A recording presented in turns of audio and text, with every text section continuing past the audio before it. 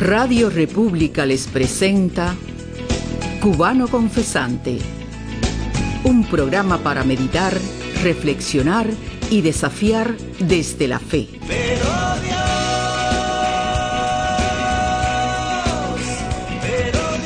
Cubano Confesante es un programa del Instituto Patmos, conducido y dirigido por el presbítero Mario Felix Lleonart Barroso.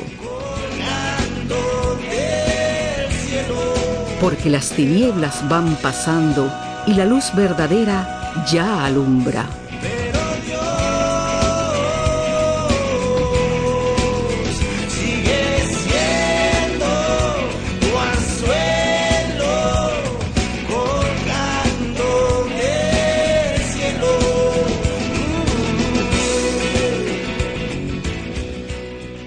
Hola familia, por acá su amigo Mario Lleonart, desde Cubano Confesante, el programa semanal de nuestro Instituto Patmos.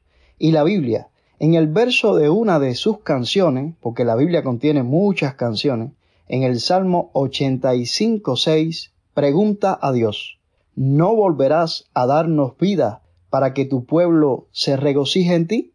Bueno, es una pregunta y es a la vez un verso de una canción. La Biblia está llena de preguntas como esas y está llena también de canciones. Desde el libro de Génesis, primer libro de la Biblia, hasta el Apocalipsis, el último de los libros incluidos. E incluso, según los estudiosos, el primero de todos los libros incluidos en la Biblia es precisamente un libro de versos, que primero existió como tradición oral antes de que se inventara la escritura, el libro de Job. Lo cierto es que la Biblia, como fiel exponente del lenguaje humano, no deja fuera la música. Y es que hasta según la propia Biblia, la música es un lenguaje que trasciende a la humanidad misma, siendo también lenguaje de ángeles.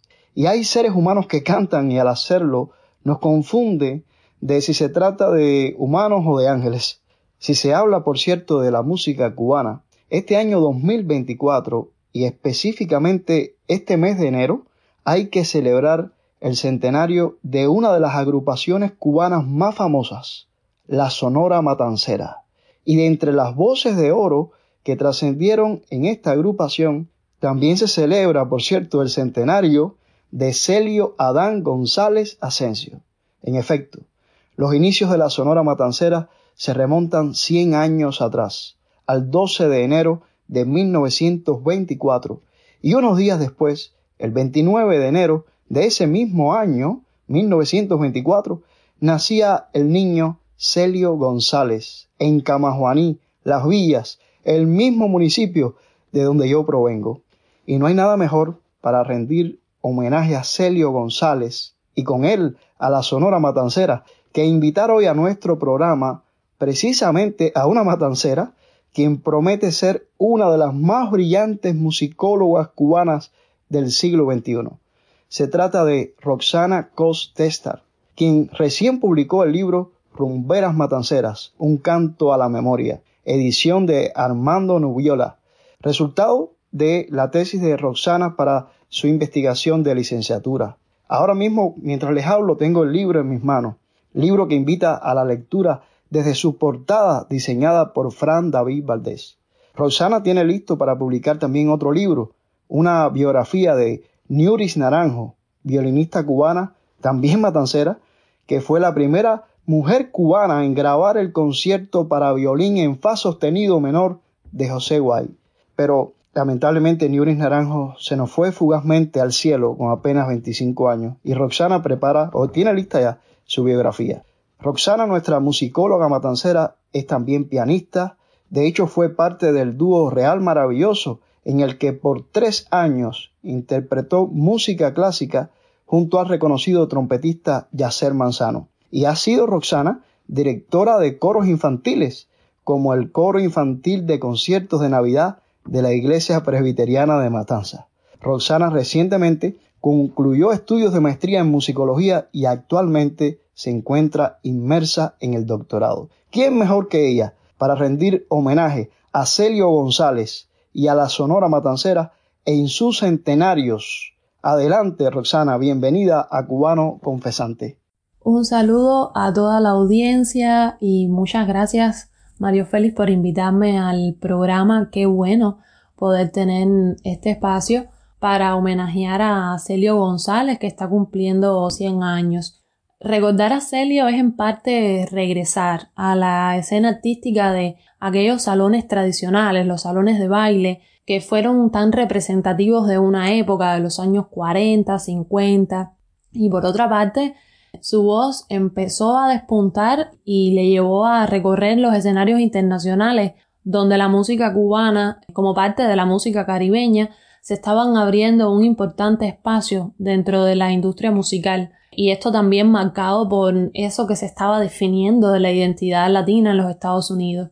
Hay que recordar de Celio González sus primeros años, los inicios en La Habana, cuando ganó en la Corte Suprema, cuando comenzó a integrar orquestas como la de Luis Santí, Los Jóvenes del Cayo, el Conjunto Casino, esta última donde popularizó el tema de Plazos Traicioneros de Luis Marchetti. Y bueno, es que también Celio tenía ese toque, esa cuestión así, ese toque particular para popularizar canciones en las orquestas. Y también se puede resaltar su versatilidad como cantante en la interpretación de diversos estilos, de diversos ritmos tropicales. No obstante, yo creo que fue el bolero el género que le ayudó a consagrarse en la escena musical, y también una manera de ejemplificar esto es mencionar boleros como Total, Intruso Corazón, me viene a la mente también Amor sin Esperanzas, que fue una canción tan famosa. Y estas canciones aparecen en una producción que tiene más de 20 discos, principalmente vinculada a la actividad de la disquera Seco, aunque también él grabó para Fania, para Teca. Una buena parte de estas producciones está asociado con su trabajo en la Sonora Matancera, donde él debuta el 23 de mayo de 1956, porque él entra en sustitución de figuras como Bienvenido Granda y Laito Sureda. Y bueno, para ese tiempo también interpreta a Quémame los ojos, que inmediatamente se convirtió en un éxito nacional. Otro gran éxito lo grabó en 1963, que fue Vendaval sin rumbo, de José Dolores Quiñones. Y bueno, hay que recordar también momentos como la entrega que se le hizo en la ciudad de Nueva York del trofeo como cantante más popular, pero también para 1989, cuando participa en la celebración del 65 aniversario de la Sonora Matancera en el Carnegie Hall y Central Park, ahí donde participa con figuras como Celia Cruz, Daniel Santos, Bobby Capó. Y bueno, ya desde el 59 ya él se había radicado en México a partir de la firma de un contrato con la disquera Odeón. Entonces permaneció en México una buena parte de su vida. Creo que por estos días sí hay que celebrar su nacimiento, que fue tan afortunado para la música cubana, pero sobre todo escuchar esas canciones, regresar a esas canciones que hicieron que el buen mensaje de nuestra música viajara por todo el mundo. Entonces con esto me despido y muchas gracias. Muchas gracias, Roxana, por tomar de tu preciado tiempo en medio de tu doctorado para rendir homenaje con nosotros al camajuanense Celio González y con él a la Sonora Matancera en sus centenarios. Quedamos muy en contacto contigo, deseándote éxito en el doctorado y pendientes a la publicación de tu segundo libro, dedicado a Niuris Naranjo. La Sonora Matancera marca, como ya dijimos, como su fecha de inicio, el 12 de enero de 1924. Y Mildred Betancourt, de nuestra sección Voz Adentro, nació también como la Sonora un 12 de enero. Y ella dedica también hoy su sección a Celio González y a la Sonora Matancera. Feliz cumpleaños, Mildred, en el mismo día de la Sonora Matancera. Adelante con el homenaje. Voz Adentro, con Mildred Betancourt.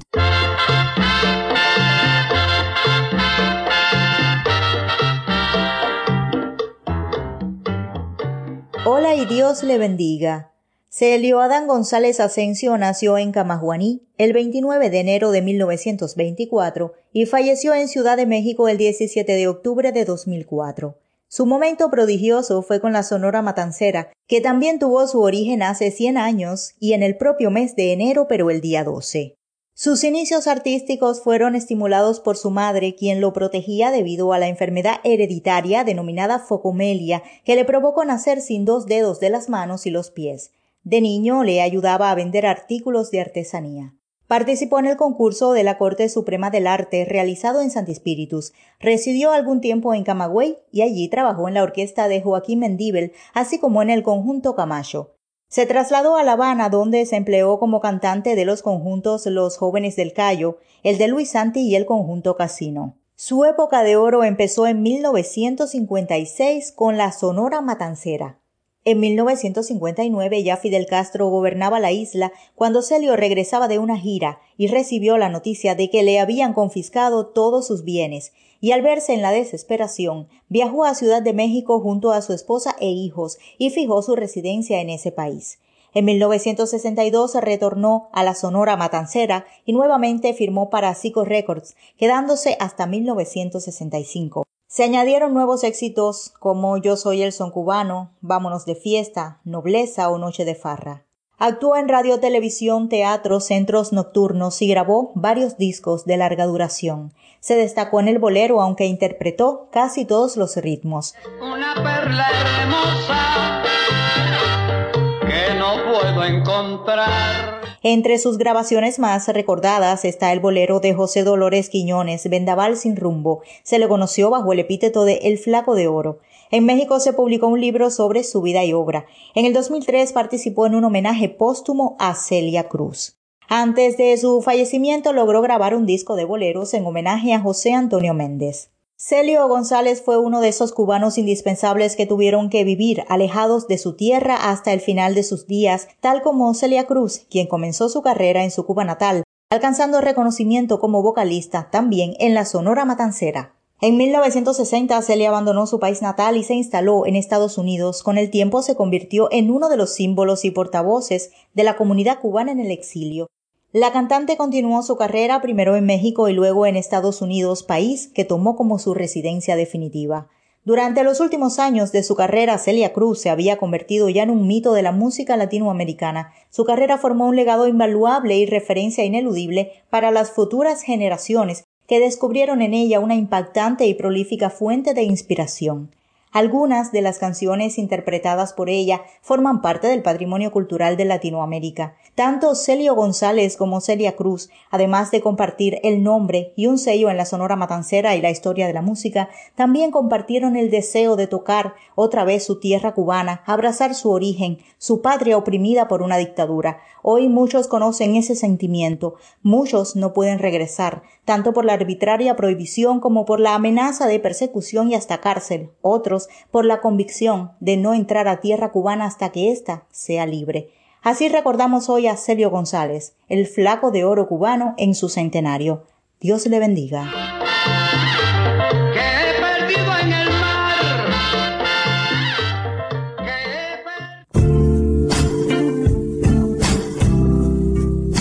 Voz Adentro con Mildred Betancur. Muchas gracias, Mildred, como ya también agradecíamos antes a Roxana Costestar. Y te reiteramos a ti felicidades en tu cumpleaños el 12 de enero, el mismo día de cumpleaños 100 años atrás de la Sonora Matancera. ¡Qué honor! Iniciábamos el programa con el verso de una de las canciones de la Biblia, el Salmo 85:6, que contiene una pregunta a Dios. ¿No volverás a darnos vida para que tu pueblo se regocije en ti? Y qué mejor que cerrar este programa especial dedicado a los centenarios de una de las agrupaciones musicales más famosas de Cuba en el mundo, la Sonora Matancera, y al centenario también de una de sus voces, del camajuanense como yo, Celio González, en una de sus canciones interpretadas precisamente con la Sonora Matancera, y que, como el salmista del Salmo 85:6 que pregunta a Dios, ¿no volverás a darnos vida para que tu pueblo se regocije en ti? Celio también le habla a Dios acerca de una perla perdida en el mar, con su canción He perdido una perla.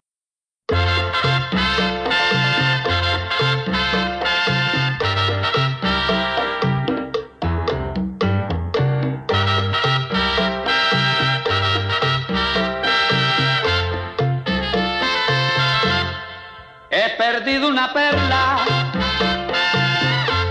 la he perdido en el mar.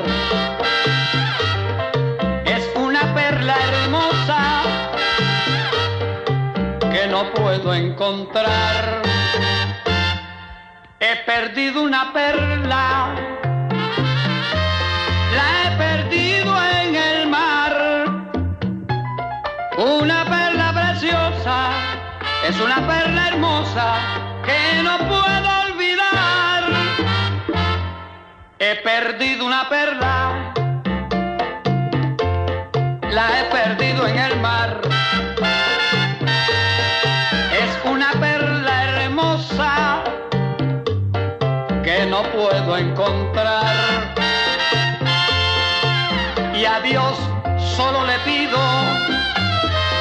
rendido ante un altar, que me devuelva Cuba, porque Cuba es la perla que he perdido en el mar.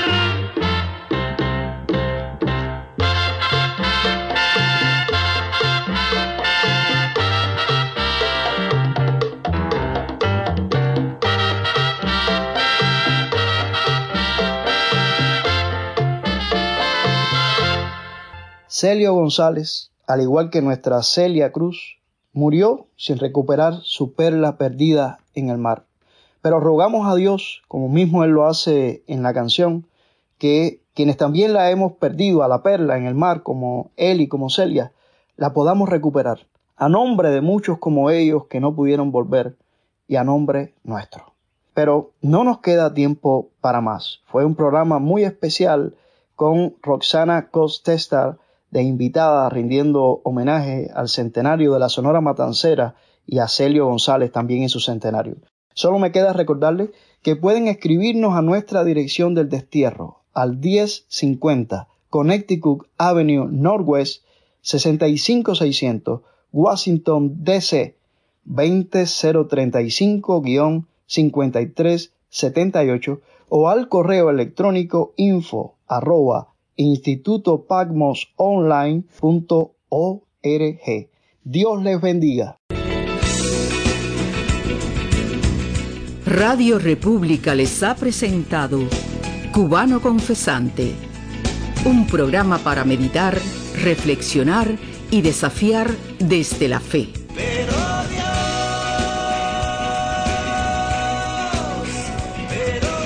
Cubano Confesante es un programa del Instituto Patmos, conducido y dirigido por el presbítero Mario Felix Lleonart Barroso.